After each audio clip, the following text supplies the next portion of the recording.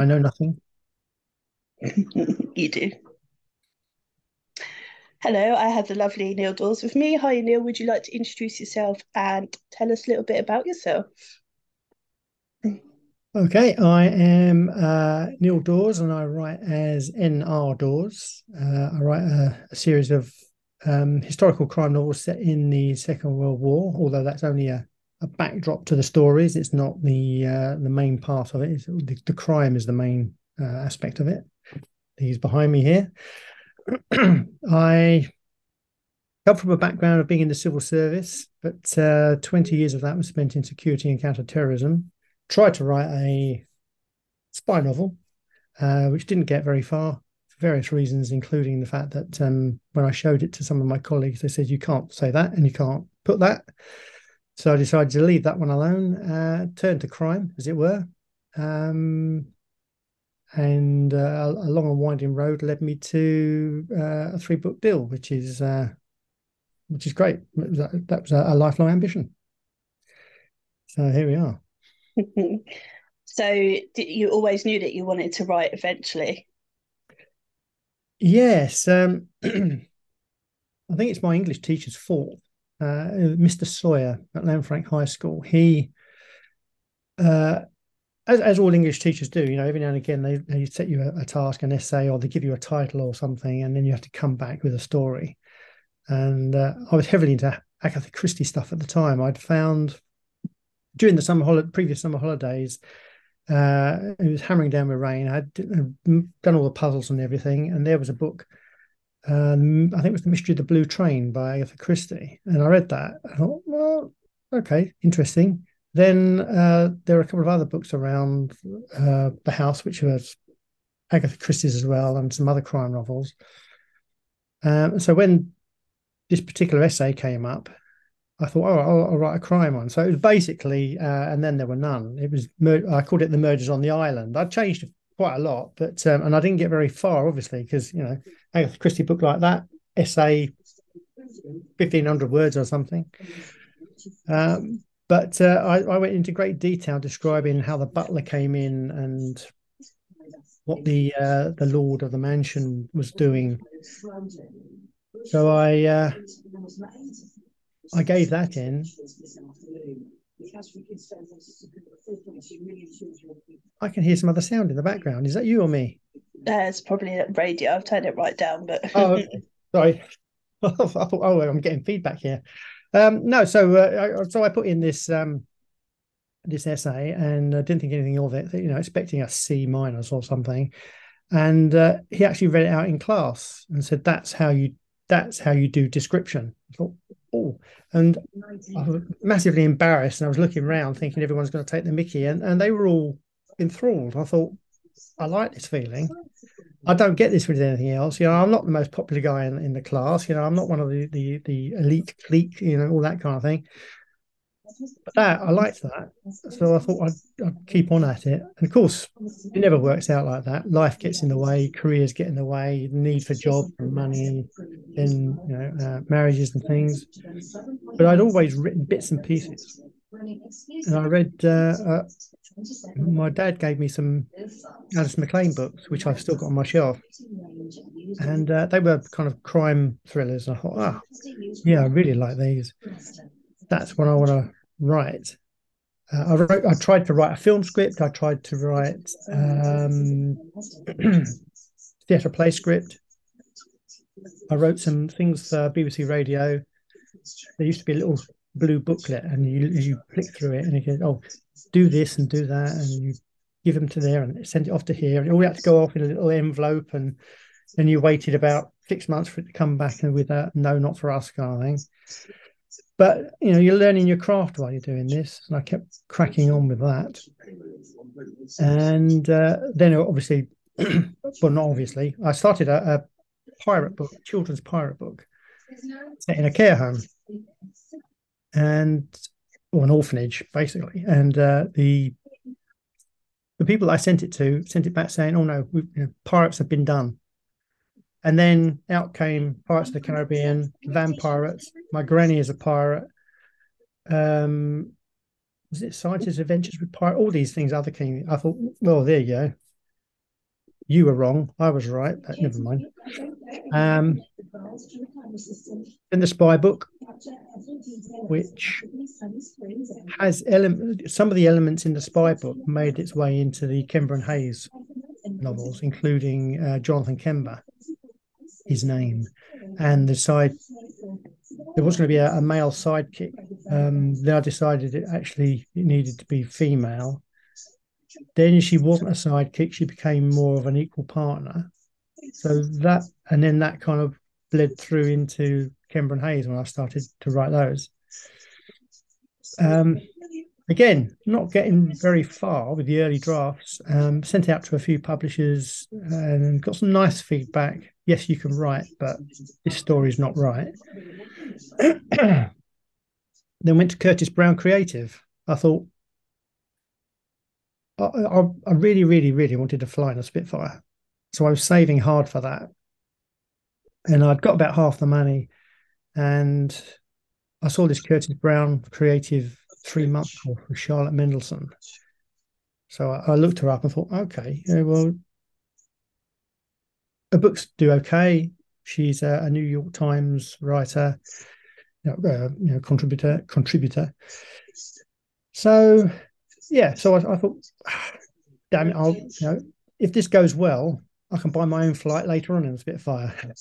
So I went to that and found my writing group, which now has in it, well, not now, there was 15 of us, but we've got myself published, Lizzie Mary Cullen's doing various, she does kind of adult colouring books, but she's also doing some novels. The Last Beekeeper, which is by Saya Tarabi. One that you love, I know, is Lessons in Chemistry by Bonnie Garmus. One that's come out recently is hold on, I'll have to get the cover. No, it's not that one. It's next door. It's by Elliot Sweeney. I think it's The Next to Die by Elliot Sweeney. So there's a number of us in that group who have gone on to some success. But I mean, Bonnie's stratospheric. But at the end of that, you get a little gathering, you get a little kind of drinks party with the agents, and they all make encouraging noises, but then nothing comes of it. Or maybe the lucky one or two. But then the rest of us have to go out and fend for ourselves. But the writing group and the agent was saying, well, it's good, stick it in a competition, see how it goes. So I had a rummage around. I'd already entered things for the Bath competition and Yeovil and things like that. So I found this one, which was the Blue Pencil Agency First Novel Award. You put the first, I can't remember now how many words it was, 15,000, something like that. And then if you get through to the next stage, it's another 15,000. And then you kind of get through to the shortlist. And I was highly commended, basically third. And the agent, one of the judges was an agent, Nell Andrew of PFD, as she was then. She's now of Rachel Mills Literary at RML. And she invited me up to the offices to have a chat. And she was on my spreadsheet. Yes, I Mickey taken out of me at your last event having spreadsheets. Well, I am an ex-civil servant. What can I say? There's a spreadsheet of all these different agents and agencies and who to send out to and who and comments that came back and what have you. And Nell was on the list. She was in the next tranche that I was going to send the thing out to anyway. But she said, she invited me up to the offices, had a chat, and basically sold herself to me. And I thought, well, you don't need to sell yourself to me. Shouldn't I be doing that to you? But no, it's a partnership. They want you as much as you want them. So she made her pitch, and then I did my pitch, and then we agreed that actually it was going to be mutually beneficial if we joined forces, and ended up with these, which is brilliant. So basically, my writing group and Nell made my writing dream come true. That's awesome. What an awesome story as well. And if I ramble, you can stop me at any time. I do ramble. I've been told this many times by my wife. Makes my life much easier if you just carry on. That's fine. That's no problem. Okay. So when you sat down to write those three books or the first one, did you know that you were going to set it in the Second World War? Did you have your characters, or did it kind of develop as you started writing? Well, that in itself is another long rambling story. um, while I was writing the spy book, you know, as writers, we kind of look at stuff and an article in a newspaper you'll cut out and put it in a scrapbook. I've got papers and books and in drawers and everything all over the place. I should have a filing system, really, being a civil servant. I've got spreadsheets, but I can't put paperwork in order. But yeah, so one of these things that I found was in the one of the newspapers, one of the tabloids. It was an article about female Top Gun uh, women fighter pilots in Afghanistan flying fast jets. And I thought, oh, tear it out, stick it in a scrapbook. That'll be possibly a good thing to, even for a short story. Short story. Uh, women flying fast jets. That's pretty awesome. So that got filed away. But I talk all the time to my family. Oh, I'm going to do this. Oh, this is my story. I got stuck on that because talking it through, even if they don't respond, I suddenly go, "Ah, oh, okay, thank you for that," and then I go off because I've solved it. So my mother-in-law, who lives in the granny annex next door, she had seen this thing, and in her Woman's Weekly magazine was another female pilot called Joy Lofthouse, who is there. That painting there is a painting done from a photograph which appears on one of the books that I've got about the Air Transport Auxiliary. And this was all about her. I mean, she was a lot older then. She was about 92, I think she was, 92, 93 at the time. And it told the story of her as a young woman as she went into the Air Transport Auxiliary kind of midway through the war because of her age. Uh, and then some stories about what she did and what they were about. I thought, I've never heard of the Air Transport Auxiliary. So I did a bit of research into that, went off to Maidenhead, which is where the ATA museum is, got some more information and thought, yeah, okay. That's the story, not fighter jet female pilots, but pilots in the Second World War. Mix that in with a detective. I mean, my dad used to buy me books like Biggles, but W.E. Johns wrote a couple of others as well. One called Gimlet and another one called Worrell. And Worrell was an air transport auxiliary pilot. They must have been thrown out when my dad died and when we moved and everything, because I can't find them now. But I'm going to have to get hold of these online again because I mean, probably now rereading them, they would be not as interesting as I found them at the time. But my memory of them were that they were really exciting stories. And this Royal woman, she went all over the place, taking these planes all over the place. And I thought, oh yeah, well, I can set these in different areas, different airfields, and she can fly off and do stuff. But I still wanted a detective story, and she couldn't be a detective because if she was in the Air Transport Auxiliary, she was just a pilot. Women in the police force were few and far between, and they might be brought in to do filing or something like that. But most of the time, there were no female police officers, certainly not detectives. But then, rummaging around as I do in magazines and things, I came across this woman called Beatrice Edgell, who was I think she was the first female PhD for psychology, but she had to go abroad to do it. But then when she came back to Britain, she went to, I think it was Brentford College, which was part of University College London. And I thought, shall I use her? but no, she wasn't a pilot. So, but I thought, oh, okay, what I'll do is I'll make Lizzie Hayes this pilot, but her background will be that she was a PhD taught by Beatrice Edghill. She would have all this background of going to Oxford prison and doing research into criminology. So she would basically be a female profile at a time when not only were females not police officers, but profiling was not a thing. I know you got Sherlock Holmes and people like that who they say were the early profilers, but in reality, there weren't any. Okay, that's one character.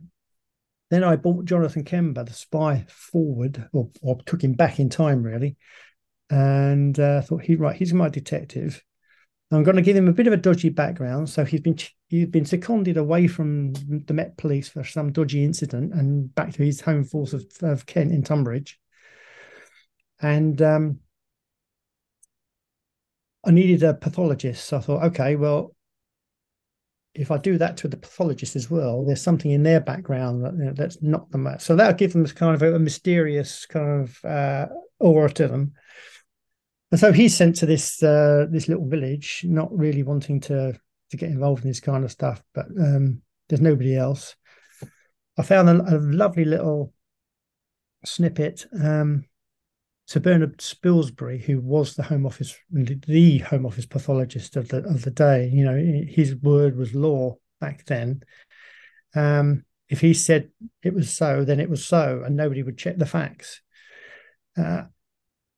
I thought, oh, okay, well, he went to a place quite near to where my story's set, Brenchley, and there was a triple murder there. So he went there. The Tunbridge pathologist went there. So I thought, okay, well, if I set it right at that time, they'll all be over there with all the manpower, which would mean that's why my out of favour detective gets this case. And he has to go there on his own. He meets the local Bobby.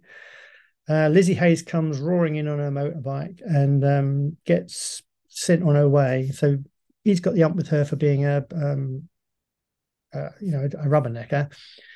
And she's got the ump with him because he's another bloke who just said sod off. So they don't get off on the best foot. So it had to be historical because of the Air Transport Auxiliary. I wanted her to be his counterpoint and also foil, but also bring a different aspect. So he's got this kind of, oh, right, cop, law, legal, this is the way it's done brain. And she's got that kind of thing. So she'll go off and go, oh, thinking, yes, but it must be, and therefore, aha. And he'll get to it by ABC. But they'll come together at the end and it all kind of goes, right, so it must be true then. So that's how it came about. All because I saw this article in the newspaper, and then my mother-in-law found the other article. And actually, I met Joy Lofthouse in Shoreham in Kent, not the one where there was an air crash. There's a Battle of Britain museum. You can walk along this little street. It's just like a little village lane, and you can miss it. But just up the steps and along a little path is this a couple of huts that are together, and inside they've got tons of Battle of Britain stuff that they've gathered from around the area that they've been donated. Some stuff that's not from the area, but it all pertains to the battle that took place over Kent. And they had, or they still have, I think, wartime personalities, I suppose you call them, pilots and engineers and photographic officers and all those kind of people. And she was doing a talk there shortly after my mother-in-law found that article. So I went along, and that's where I got the painting. And it's signed by her. Oh. So I went to see, and obviously there was a few people around, and they got the things signed, and they were all chatting. But I kind of circled around and went through the museum again. And when I came back, she was signing the last book, and she was still sat there. So I got another half an hour with her, which is brilliant Wow. because she was telling me stories like, I mean, the one that sticks in my mind, I've got them kind of jotted down in various places, but the one that sticks in my mind is that I said to you know, did you, because I was thinking, a female on an air base, not really wanted there. I'd read other stuff whereby they weren't treated that brilliantly all the time. And if they were, the men wanted something out of them, sex mainly. Um, so she said, no, didn't really get any misogyny or sexism, which was lovely. And she said, actually, when the Americans were brilliant and much more accommodating than the British airfields. And she said, if ever we were up and we had to get down for any reason, whether the weather closed in or there was a threat from other fighters or fuel or the engine, because they were flying good planes to the front to be used again or beaten up planes back to the factories to be repaired. If anything went wrong and they had to land, she said she'd always look for an American airbase. Because if you landed at a British one, you were given a cup of tea and a biscuit. If you landed at the American airbase, they'd all flock around you. They'd all be giving you compliments. They'd giving you nylons and chocolate and taking you away to have real coffee and all this kind of thing. So she always wanted to land at an American airbase. Wow, how interesting. Awesome. Um, if you were to have to make a cameo if your books were made into a film, which character would you play? Oh my goodness, a cameo.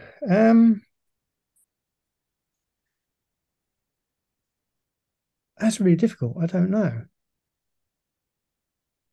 I mean, I have got a hat like Kimber's, but I'm too old to play Kimber. Uh, I don't know. I'd probably play one of the guys in the pub who take the Mickey out of the sergeant. Yeah, it sounds fun. I curmudgeonly old git in the corner with his pint of stout, playing dominoes, going, I remember you when you were when you were a nipper. Yeah, I can kind of see that actually. Do you hide any secret jokes, messages, or Easter eggs in your books? Jokes, messages, and Easter eggs. No, I don't.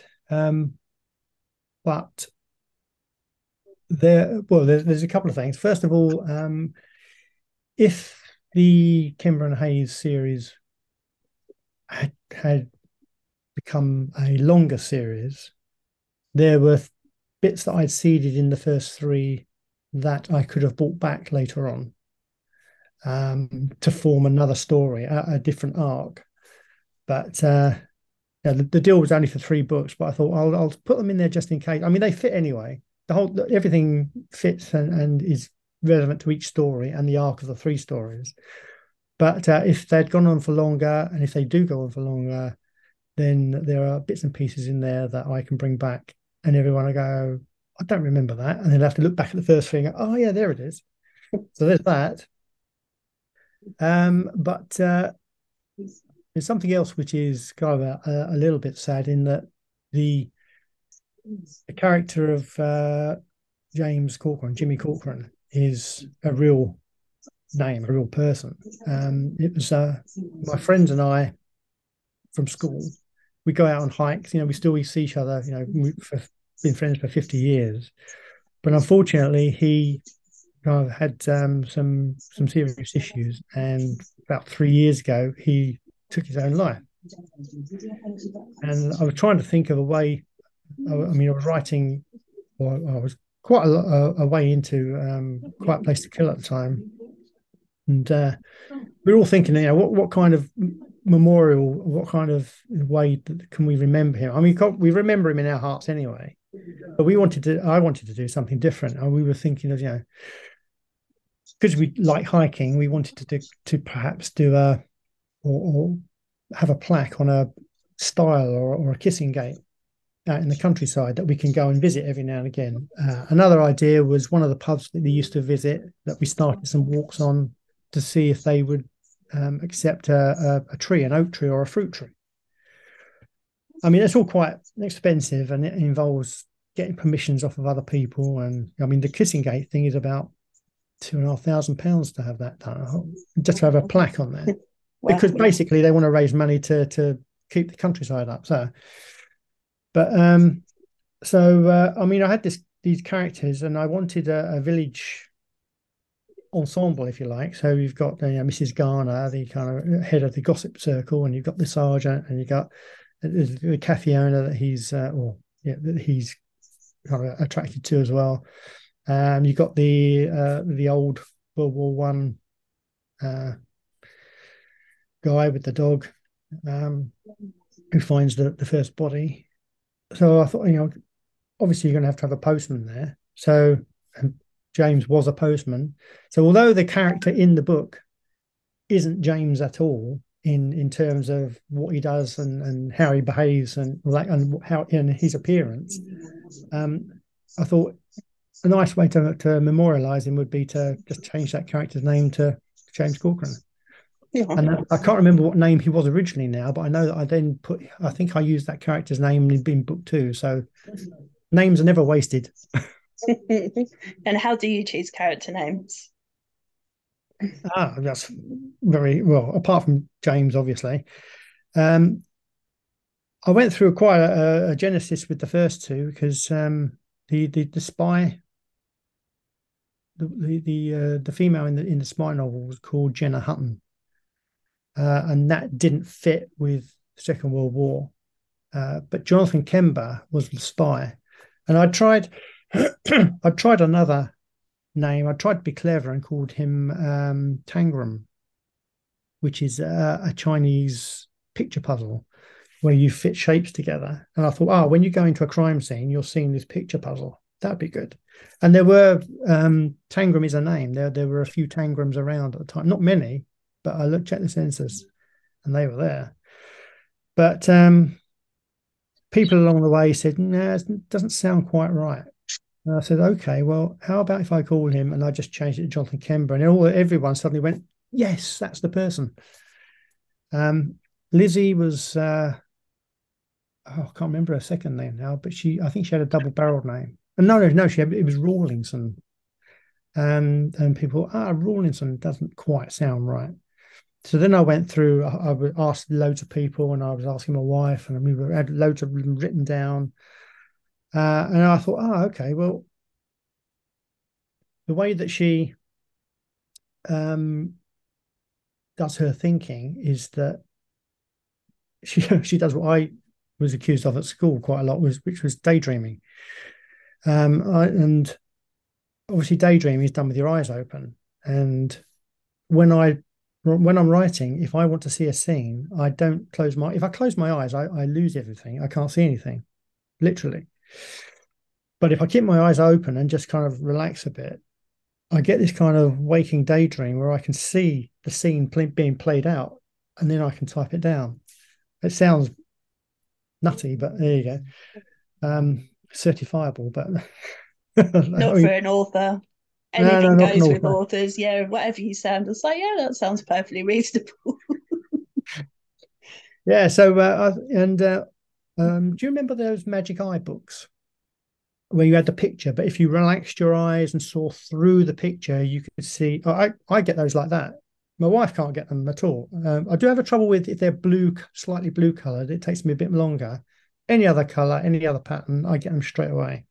I'm standing in front of these. There was a shop where I used to work, and had this big poster, and me and some other work colleagues were around it, and I'm going, "Well, can't you see it's a dolphin?" And they go, "Don't be, there's nothing there. Look, it's a dolphin."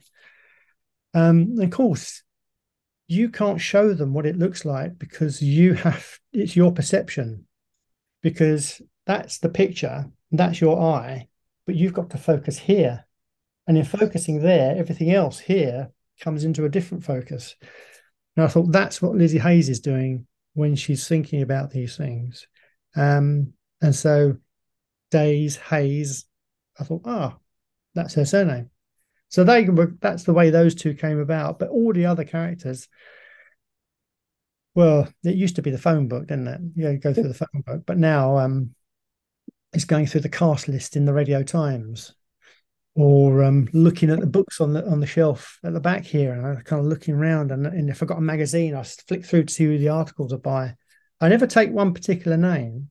It's always I think, that's a good surname, and then I'll take a first name. Um, but with because this is the Second World War, you have to think, okay, well, if they're around 30 in 1940, they got to be born in 1910. What's the 1910 popular names? So then you have to go back for that, and then people like Mrs. Garner, who's a bit older than that, you have to go back into the previous century sometimes, which are completely different names. Uh, but surnames don't change a great deal. They've been around for donkey's years. Uh, so yeah, that's the way it's done. It's kind of a part inspiration, part mix and match, part tearing the rest of my hair out. One of my author friends used to use the Chelsea football team, mix up their names for his characters. Well, that said, Kemba was originally named after Steve Kemba, who was a Crystal Palace forward who got sold to Chelsea in his best years, and he came back when he was a bit of a has-been. But he did manage Palace for a while as well. So yeah, so there may be some other footballers make their way in there, later on. Which of your characters do you have most fun writing, and which gives you most trouble? The most fun writing is Lizzie, I think, because, as I say, this kind of daydreaming thing, I can do that. And then when she's right about all this stuff about just her mind going off at tangents, which mine does quite a bit, as you can probably tell from this interview. So yeah, I can write. I try and aim for somewhere in the region of 1,000 or 1,200 words a day. Uh, any less than that, I'm a bit disappointed. Any more than that, and I have to go back and see if it's rubbish or not, because I think, how can I write that much? But when I'm doing Lizzie Hayes scenes, it just kind of flows. And I love that. The one that gives me most difficult, I think probably, well, the villains. I mean, although the villains are nice to write, uh, I tend to make people a lot nicer than they should be. So I have to kind of stick in a bit of evil there. I mean, my friends might say different, but I don't think I'm naturally evil. So I have to kind of dredge the depths of my soul to try and get some of that in there. But that's quite difficult to do. And also because you're trying to, because in the books I'm not in their heads. I'm trying to make them say and do stuff. I mean, if you on television, they can do something surreptitiously. They can just kind of pull their ear or get something off a shelf. But if you're describing that in a book, you're drawing attention to it straight away, and it's much harder to conceal and hide that kind of thing. So I find that a lot more difficult. But another character I do like is the he's I should have read my own books before I did this interview. Uh, Hartson, Chief Inspector. He's based on a few bosses I've had in the past, not one in particular. He's an amalgamation of three, maybe four. Bit curmudgeonly, a bit by the book sometimes. When it comes to personal stuff, there's one particular boss who, if she said, "Oh, I need time off because of whatever it is, some kind of family problem," yep, go, wouldn't want to know. And so, yeah, so when when my character has got some issues, he doesn't mean, no, I don't want to know about that. Oh really? Because he's going through this divorce and what have you. Um, Kimber doesn't. Well, Kimber tries to say, talk to him about it, and he's going, "Oh, no, don't want to know, don't want to know, go away." So that's based on one of my bosses, but it's obviously an amalgamation, and that's quite fun. I'd like to. I mean, he does make a bigger appearance in number two, um, but I'd like to have. If the series was to carry on, I'd like to give him a bigger part in another one, but we'll have to see how that goes. I mean, I hope they continue because I mean, I've only read the third one, but I absolutely loved it. So, Well, from a yeah, person, I understand that you made the same mistake as quite a lot of other people make. That they see the Spitfire or something on the front and the war background and think it's going to be a war story. And I really didn't want them to. I wanted the war as part of it, obviously, because even when you've got a contemporary crime novel or whatever, or a thriller, there are events happening in the background that impact or color what's going on in your story. But whatever story it is, whether it's a love story or a thriller or crime or even science fiction, whatever's in the foreground, the rest of it's in the background, unless you want that particular event to be the focus of the story. So, if it's I was on the telly yesterday or a couple of days ago, the Trump and the riots. If you want that to be a main feature of what's happening to your characters, then obviously that comes to the fore. But with mine, I wanted it then because obviously I'd found the female pilot that I wanted, Joy Lofthouse. I thought that's a good era to set it.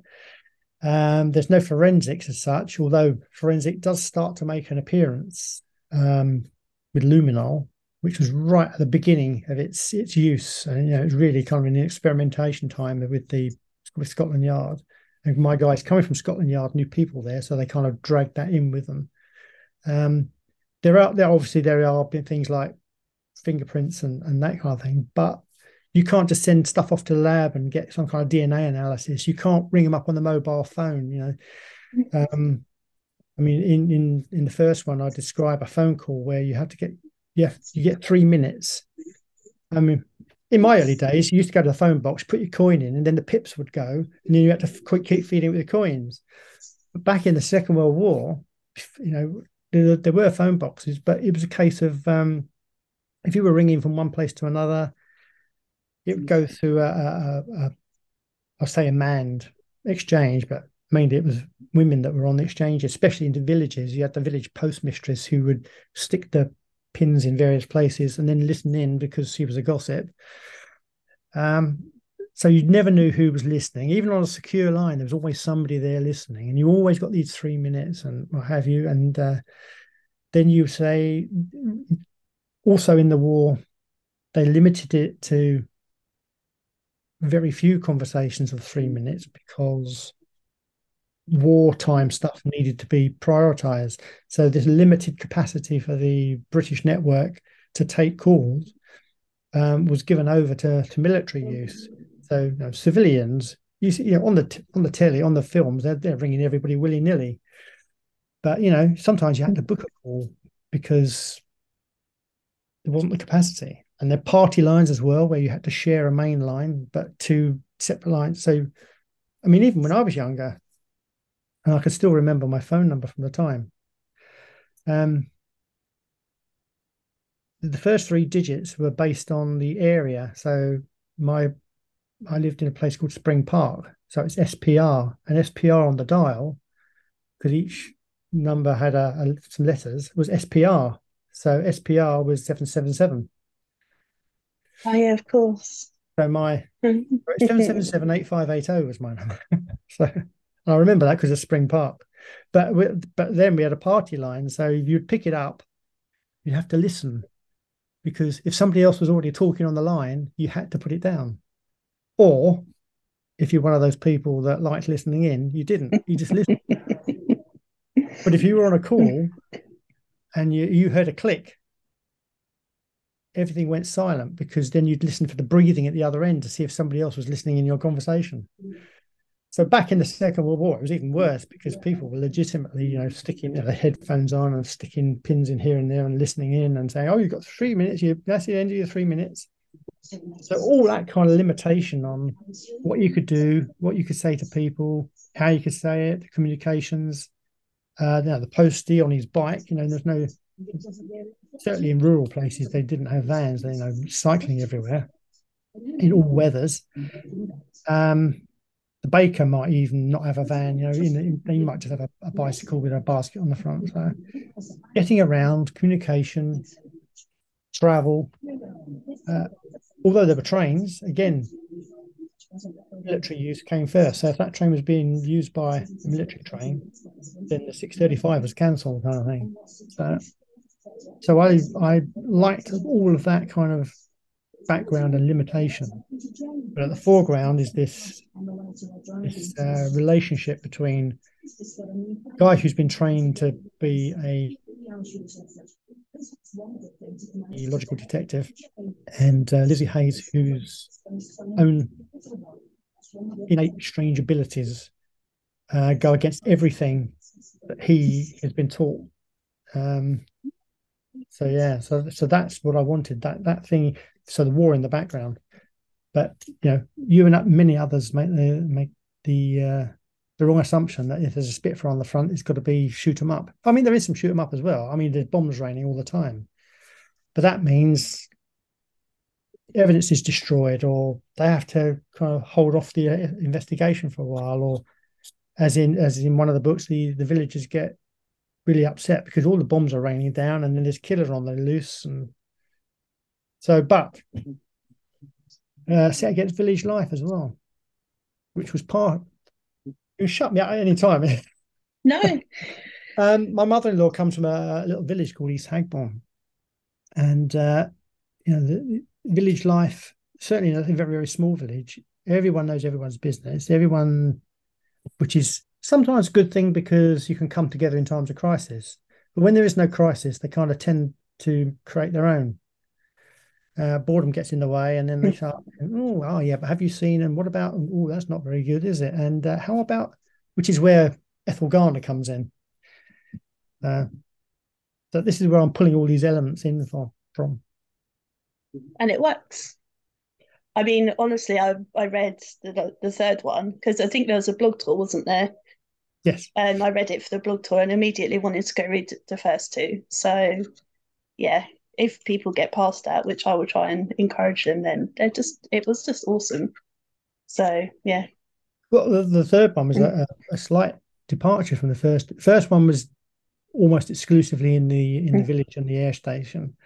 The second one kind of spreads out a little bit. They have to go over to the docks, Chatham Dockyard, which is not far from where I live, for some more investigation.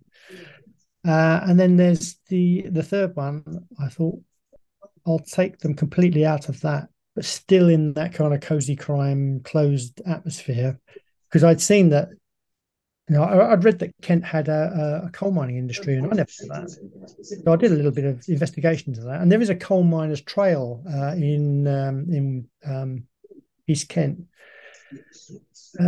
which is kind of going to rack and ruin now. The signboards and notices and information boards are kind of not being upkept, and the path isn't being upkept, but it's still there. You can still follow it, and there are mills and things all around there, and old coal mine buildings. My brother actually lives on an estate that was built or that was extended, and it's the site of the old accommodation for Chislet Colliery. And Chislet, it's the same as everywhere else. There's kind of footings and things where the shape of the buildings. But other places there are still buildings in place. Another place is Bettishanger, which is has got a museum there now. Oh, well, that's very interesting. So I went up to the National Museum up north, the Coal Mining Museum, and went down for an underground tour, and my brother and I looked around there. And there's two pits. There's the Hope Pit, and there's the I can't remember what the other one's called now. But there's two. One's older than the other. But you can go down one, and you can have this tour all the way around. And they show you the old style of mining and what have you. And the guy there, whose nickname is called Big Bird because he was a really big chap and he wore this kind of yellow fluorescent so they called him Big Bird after Sesame Street.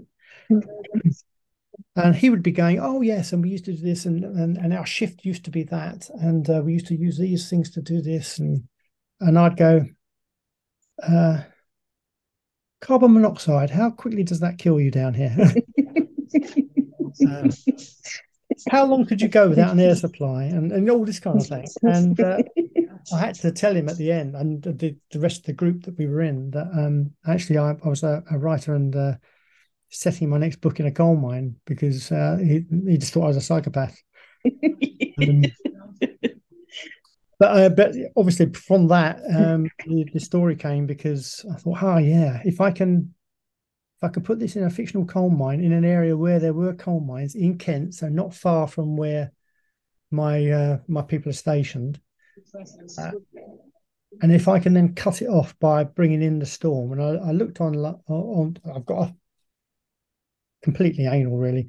I've got apps for what was on the radio at whatever time in 1940, what the weather was like, all this kind of stuff, and what the news was. And it turned out that in the period that I've set book 3, there was some quite heavy snowfall.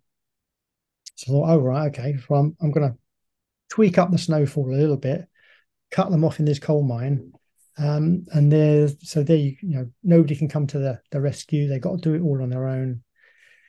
And so that it still conforms to the cozy crime element, I suppose, insofar as it's a closed environment with a limited number of characters, but where there are several suspects. And I enjoyed that. I found that fun. Yeah, well, it's awesome. So I'm glad. If you were able to spend a day with any author, dead or alive, who would you like to spend a day with?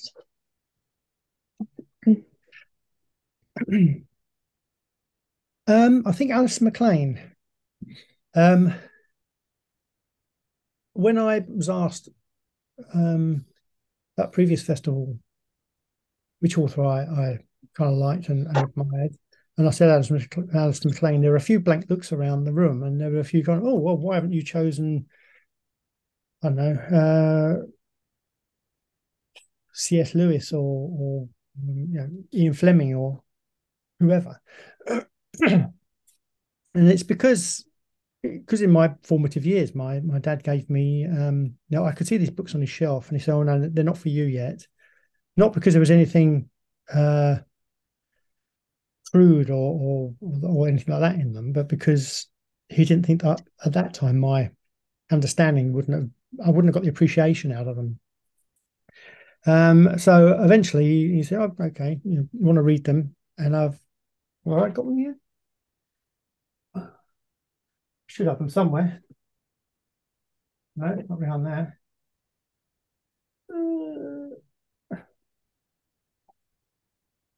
They're around somewhere. They're on there somewhere. There's no filing system, as you can see. Apart from the Colin Dexters, we're a box set. um, yeah, it was Alice MacLean. So the first one that I got to read was Bear Island, which is a contemporary thriller, or contemporary at the time it was written, contemporary thriller about Nazi gold on an island, a real island called Bear Island, north of Spitsbergen. And there's a submarine base there, abandoned submarine base where some of this Nazi gold has been hidden. So these characters going up there and trying to recover that, and all the kind of backstabbing, and certain characters aren't who they are supposed to be. And I loved all that kind of. So then I read HMS Ulysses, which was his first one, which was about him on the Russian convoys, which was a lot more wartime factual. But when you say Alistair MacLean, people go, "Oh, who's he?" Well, Um, Bear Island was made into a film, a rubbish film actually, but it was made into a film. Guns of Navarone, Force 10 from Navarone, Saint and Bug, Fear is the Key. What's the other one? Where Eagles Dare. I mean, half of his books, half the books that he wrote in his lifetime were made into films. And in fact, I think it might have been Where Eagles Dare. He'd already had a couple of films, uh, maybe not Where Eagles Dare, but anyway, he'd had a couple of his books made into films, and he started to write in filmic terms. So he would write thinking, "Oh, this is going to be turned into a script. So we need an action piece here and an action piece there." So his later books are a little bit more contrived, but his early books are really tightly plotted. And Where Eagles Dare, uh, the book. Um, Obviously, everyone thinks the books are better than the film, but I think the film captured the book very well. That essence of jeopardy and double crossing, and you don't know who's who. You don't know who's the good guy, who's the bad guy until right to the end. And the guy that you thought was actually the good guy is actually the one that's working against you. And so I loved all of that. And I've got his autobiography here somewhere where he talks his way, or he writes his way through what his writing process was and how he came up with all these ideas. I'd just love to get him in a room and just spend all day, I was going to say with loads of food, but that's because I'm a glutton. Um, Loads of food and drink, and just saying, "Oh yeah, but why, how did you do that? And what did you? And why? How did you think of that? And why did you put that in?" And because, yeah, because I loved his books. So yeah, Alistair MacLean, an unusual choice perhaps. Yeah, I mean everyone's different, so why not? Um, and if you're able to travel to any period of time, either forwards or backwards, where would you go? Oh, I just got to pick one. Can pick a few if you want. Um, well, I'm a big Star Wars, Doctor Who, and Star Trek fan. So to go forward in time to see whether the technology that's on Star Trek now comes to fruition. I mean, back in the 1960s, they had flip up communicators and that kind of thing. And then when they did the second, the next generation, they had touch screens, and all this was kind of it was a possibility, but nobody had done it. And then eventually, when I don't know whether you remember when they came out with mobile phones, there was one called the StarTAC, which was a flip up phone. So all the Star Trek fans got those because you could flip it open and use it like a communicator. Um, but yeah, so there's lots of stuff in sci-fi films and like time travel and transporter beams where I'd like to go forward in time to see whether they actually get to do it. But the I suppose the two periods that most intrigue me about the past is the Second World War, because when I was younger, most of my family had lived through it, not just been born there. I mean, my dad was about 10 years old, and he told me the story of when Croydon Airport was attacked in the Battle of Britain. And I'm not sure whether it's Spitfire or a Hurricane now. I think I think it might have been a Hurricane, but one of the British planes was chasing a Messerschmitt along the length or just straight down the road. And at the end of this road was a phone box and a police box, like Doctor Who. But it's just made of plywood, basically, 4x2 and plywood with a emergency telephone in there. You get a whole hail of bullets and you'd be dead anyway. But my dad was there looking up, watching this thing coming towards him with bullets kicking tarmac off the road as it missed the plane. And this big burly hairy police officer's hand came out, got his collar and pulled him into the police box. And he had a whole host of stories about that. So I'd like to go back and see for myself what it was like. I mean, that people tell a lot of fun stories about it, but the nightly fear of being bombed in the early days.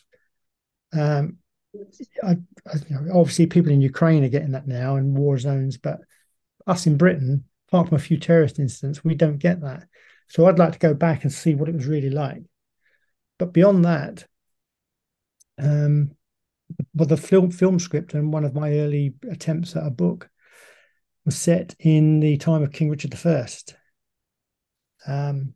The Third Crusade and Richard the Lionheart and King John and Magna Carta and all of that. So that early medieval period. A friend of mine is completely obsessed with the Tudor period, uh, which again is interesting. But technology's moved on and society's moved on by then. But back in the medieval times, it was just a case of you disagree with somebody, you got your sword out. Yeah. Fights in the pub now, fisticuffs. In London and other inner cities, the youngsters are getting the knives out. But back then, if you didn't have a knife, you were a weirdo, really. And if you could afford it, you had a sword. But if you had a sword, you had to know how to use it. Villagers tended not to have daggers or swords, but they still had knives. So if raiders came, if bandits of whatever time, ever kind, robbers or whatever it was, came to either burn their village down, nick their crops, or take away their cattle, they would go out with knives and pitchforks and stuff like that. So two different aspects of society. The people, the haves, that have got access to weapons, which even though they were swords, and I didn't realize this, people did hone their swords so that you could cut, but most of the time, people died of broken bones caused by bludgeoning. So the sword that okay, it would cut your flesh, but it would break the bone. And what you would do is you wouldn't die of the wound per se. You'd die of blood loss. You'd die of the infection that came after it. Not painting a nice picture of that period, really, but No. you Well, know, that's why that's why I wouldn't want to go back. Give me my sanitation and my antibiotics. Thank you very much. oh, I wouldn't want to stay there. I mean, Yeah. flitting in and out like Doctor Who. Just go back for a little while and then escape at the earliest sign. I'm a complete coward, so it's the earliest sign of trouble, I'll be off. Good Yeah. idea. I'd be the guy at the back urging those with swords to go forward.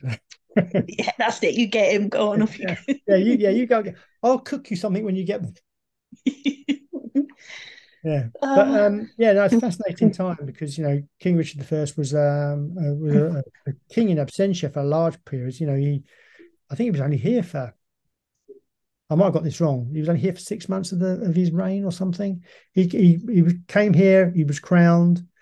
Went off the Crusades. He did stuff in France because he had all the French lands were a lot of the French lands were his. And then his errant brother, King John, who actually did a lot of good. He's been a bit maligned by history. Everyone thinks he was jealous of his brother, but when he actually became king, he wasn't too bad. Oh, yes, he got hauled over the coals and Magna Carta and all that, but actually he did a lot of reforms in the law before that, and in society in general. So he wasn't as bad a king as he's made out, against the kind of gung ho leadership of his older brother.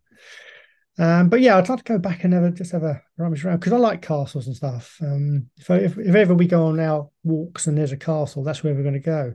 If I've spoken to other people about this, they're not beach people.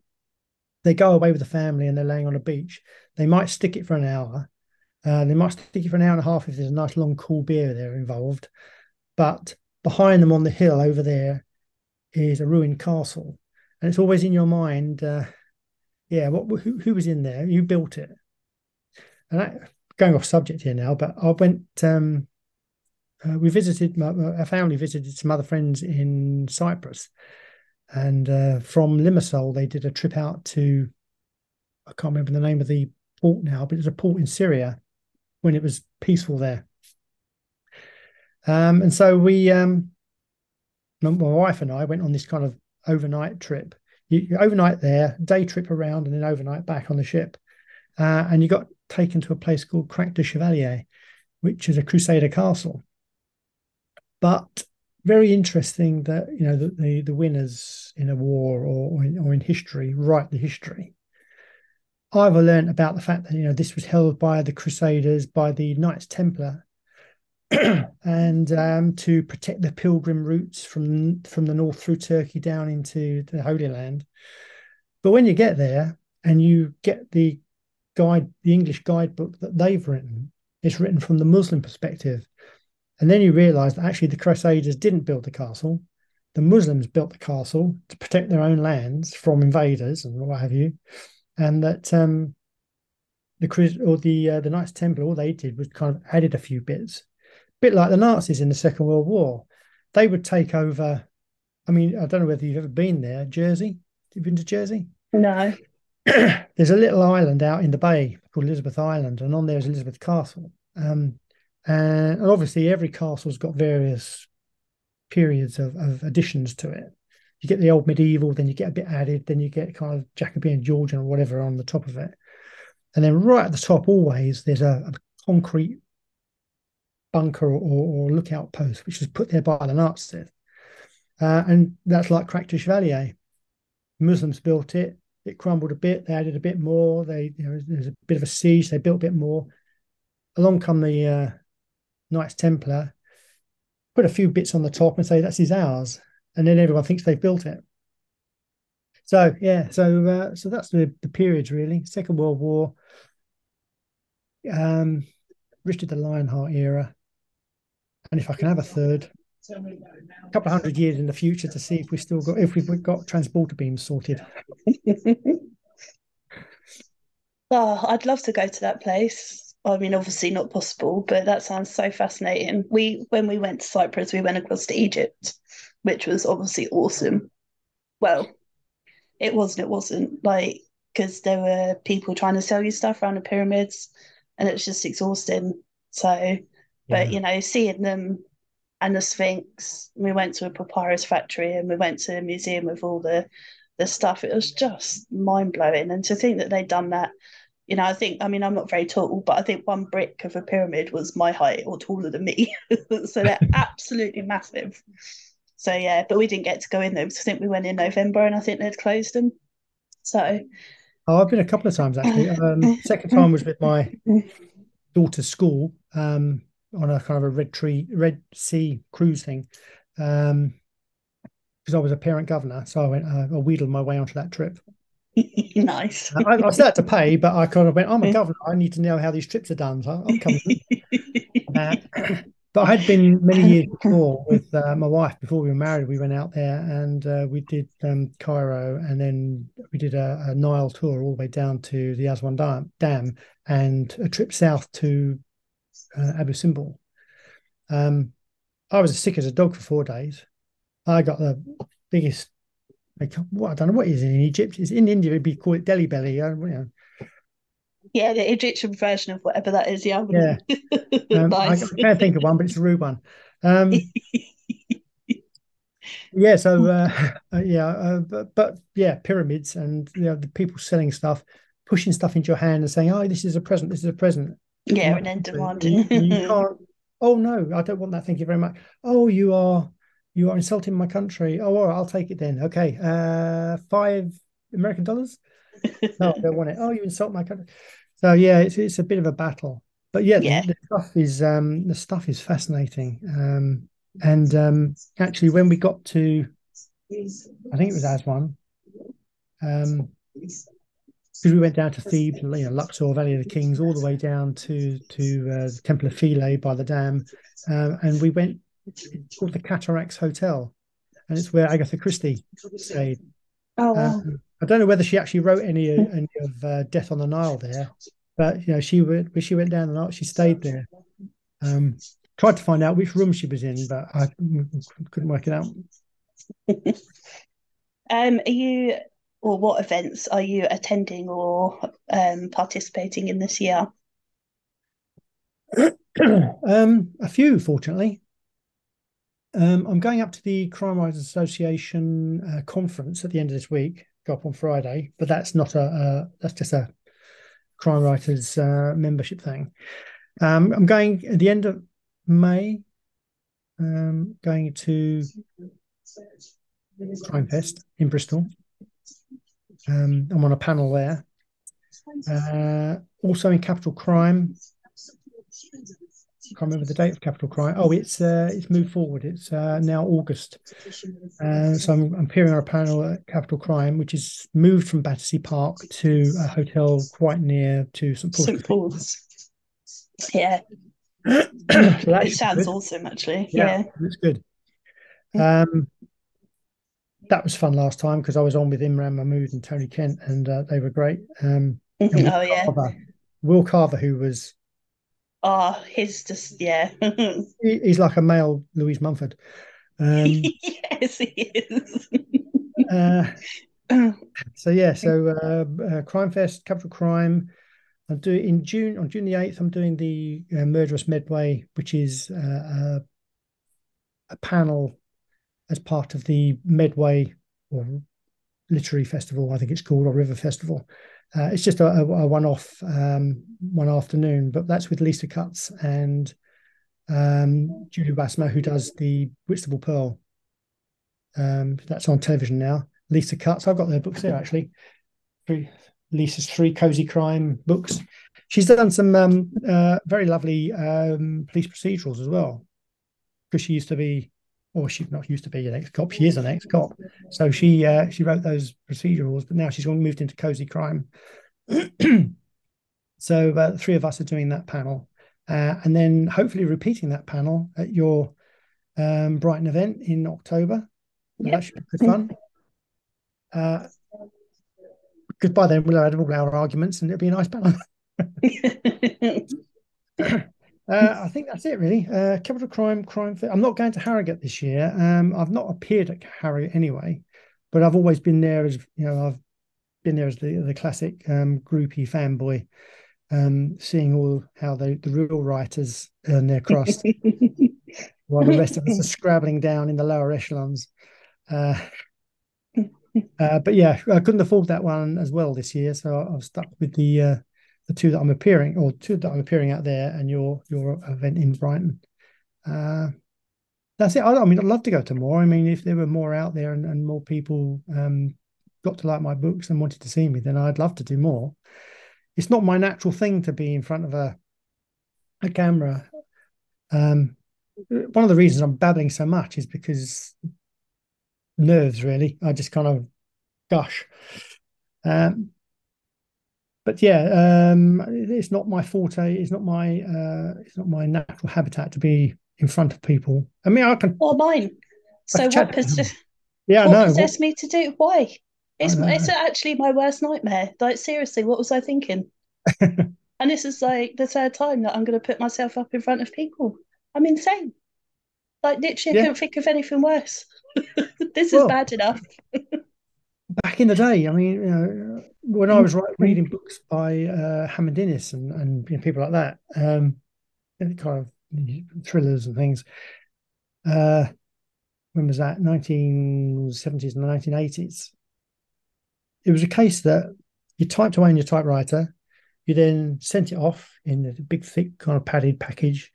Then it would come back saying no. But no, if you were a real writer, you'd send it off, and then your editor would send stuff back, and there would be a little bit of toing and froing, and then they'd go, right, okay, published in 2 months' time, blah blah blah, or whatever it was, and there that was it. And occasionally, the real, the Ian Flemings and uh, blimey, who wrote Tinker Tailor Soldier Spy? Can't remember now. On the carrot? Johnny Carrot, yeah, completely went out of my head. I've just read Agent Running in the Field. I should know that. Yeah, so they get on television occasionally on the arts programs. There may be an article in the posh press. There'd be a poster in Smiths or wherever the books were, and that would be it. Occasionally, they would talk somewhere. They would be after dinner speaker or something. But now, I've got to be a social media person and a Zoom person and an in-person person when all I really want to do is sit here drinking coffee, eating Jaffa cakes, and writing. Um, I mean, it's not that I don't enjoy talking to you. It's just it's not my forte. Really. It's not my thing of choice to do. You know, being an anonymous writer, sitting there in a smoky attic. Well, I don't smoke, but you know, Yeah, I everyone know. thinks you got a cigarette and a whiskey. You know, I'm going off a whiskey and I don't never smoke. So that, but you know, but cup of tea, cup of coffee, and a jaffa cake is my whiskey and cigarette. Yeah, sounds better. But yeah, doing that and just typing away, and then don't even have to post it now. Email it in, great. But no, you have to put yourself out there and constantly try and get people to know who you are, because that's the hardest thing. Because publicizing yourself, I mean, obviously, an agent would do a little bit, but that's not their thing. The publisher should, if they're a good publisher, pump it out in various formats. And, you know, Thomas and Mercer, Amazon, they've got their algorithms and things, and they pump that out to people in their own way. But you still got to do things like get yourself on a blog tour or interact with other authors and do stuff online. I downloaded TikTok a couple of months ago. I haven't got a clue what's going on there. Don't look at me either. I have no idea. I've looked at Book Talk and I've followed people and they followed me. And the people that followed me, I think, are hoping to learn off of me. And I followed them, hoping to learn off of them. And we haven't posted because we're too scared to do this stuff. I mean, my brother's good at it. You know, he does stuff. He did this thing where there was a dog running backwards and forwards. So it's split screen. So this dog was running that way. And when the dog ran that way, he kind of looked that way. And then the dog ran that way. And so he's cut it together and he's put music on it. And I thought, one, I can't do that. And two, I haven't got time to do that. Yeah, I Uh, know. It goes way over my head as well. I have no idea. so I've limited it to well, Facebook was for friends and family, but now it's now expanding because I've let more people in, and it's now more of an author platform as well. Um, Twitter took me a while to get into, but I've kind of got the hang of it and get involved in a few bits and pieces. Instagram, I still tend to go for posts rather than reels because the reels flummox me occasionally. When I have tried to do it, it's gone completely haywire. So I'm going to have to get my brother to give me a masterclass. Yeah, I'm totally with you. It's honestly, I understand completely. I mean, Facebook is fine. I've got Facebook and Instagram normally, but yeah, Reels. Just why can't you just post stuff and that's it? I don't get it. So totally with you. No I idea. mean, I did do an unboxing video for number two, but that was it really. And I just did that with my daughter. She dressed up as Lizzie Hayes. I stuck my hat on for Kemba, um, and used the iPhone kind of the iMovie thing where you can make it into kind of a scratchy old movie to make it look like Second World War Oh, with a cool. siren in the background. But that's kind of the limit of it, really. I mean, I used to do home movies, you know, cine films and stuff, and go on holiday and take it like that. And then when it moved into video, did it a bit. But there's so much you can do with video now. I haven't got. I'm busy being an author. I can't learn all this stuff. I know. Apparently, if you just like do loads of interviews and go to all the festivals and have pink hair, then everyone knows who you are anyway. This is Ah, what I've well, learned. Yeah. I've gone for the silver hair. See, pink would look awesome with that. Hmm. Yeah, so we'll see. Everyone would know who you were. I mean, you'd be the author with pink hair. That would be pretty Yeah. memorable.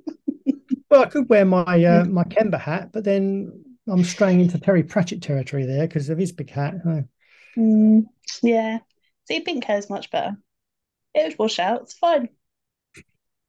oh, I do. I shouldn't be telling you this really. When I still had dark hair and lots of it, I used to, when I had time, I used to do treasure hunts for car treasure hunts for my friends and family. Get about 6 or 7 cars together, 7 teams, and then I would do all these questions in this route. And on this occasion, I decided to do a little video beforehand. And back when I did this, people still remembered Shaw Taylor from Police 5, which was the little police program that gave you a little snippet. It was a bit the forerunner of Crime Watch, but it was only 5 or 10 minutes long. So I got these fake glasses because I didn't need them then, and I had the thick hair. So I got this stuff from the joke shop, which was old. It said something like old person's hair on it or something like that, or senior citizen's hair. And so I sprayed my hair grey. I got a friend's rain Mac, and then on top of a car park in Tunbridge Wells, did this little introductory video for this treasure hunt. But what I forgot was that I couldn't wash it out. I could wash it out afterwards, but there was nowhere to wash it out. So we went off for lunch in a roadside cafe, and I was being stared at because people could see that this hair had thick kind of spray all over it, and where I'd not quite done it, it was down behind my ear and my neck. So yeah, so, so I do put myself into some situations that attract humiliation and ridicule. Oh, I love it. Well, I don't have any more questions for you unless you think there's anything I haven't asked you that you want to tell us. Mm. Um,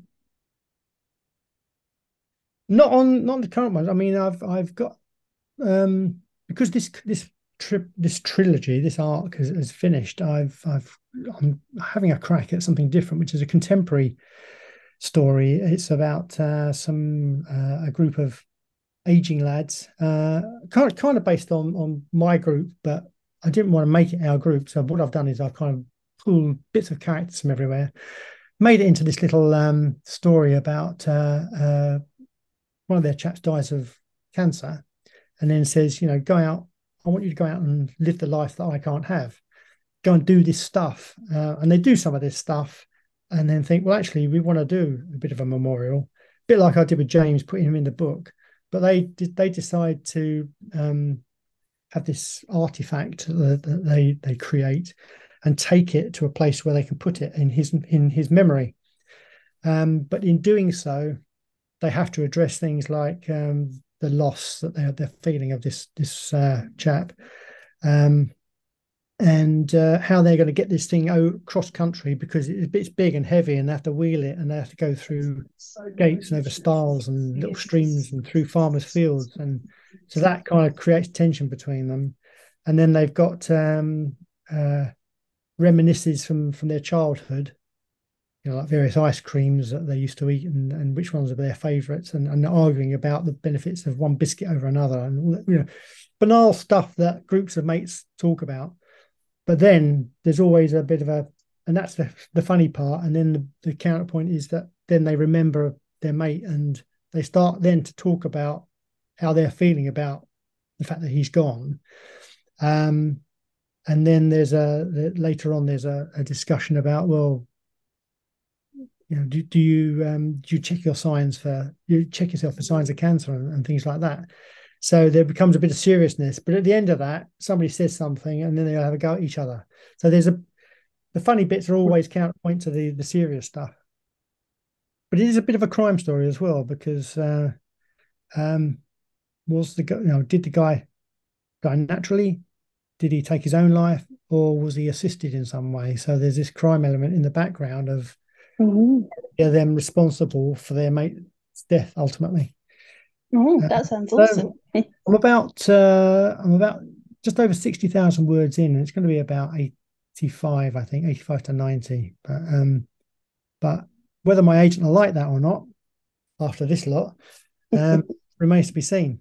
I mean, she may want more of this, but I'm hoping so. But I'm enjoying writing it, and it's different because it's contemporary. It's not historical, so I don't have to check my facts because it's all in here. It's a lot of it is my lived experience and those of my friends and my contemporaries of the time, and memories of school in the 60s and stuff like that, where they kind of just talk about things. But hopefully talk about it in a last of the summer wine kind of humorous way. Awesome. Yeah, so that's it. That's me up to date at the moment. So before we go, would you just like to remind everyone where they can find out more about you? All those TikTok and Instagram handles and where they can get your books from. Oh, blimey. It's at Neil Daws 59 is my Twitter handle. I think it's just Neil Daws on Instagram. I've got a website which is www.neildaws. Either com or .co.uk, which has got all the books on there. Obviously, I'm on Amazon. It's my Amazon page there as well. Come and see me at the festivals, because without you lot, it's just me and a couple of other guys talking amongst themselves and wind whistling through the tent as it was at Capital Crime. Well, no, there was an audit at Capital Crime, but it was very windy. So yeah, Very cold. and yeah, do check out these because that's my lifelong ambition. And I'm quite proud of them, and I know that many people most people that have read them have enjoyed them, apart from a couple of really strange people on Amazon who Yeah, you can't avoid them. They're everywhere. who seem to have read completely different books. But yeah, yeah, they're. Google me, find out about me, find out the good and the bad. Well, thank you very much. Thank you for having me.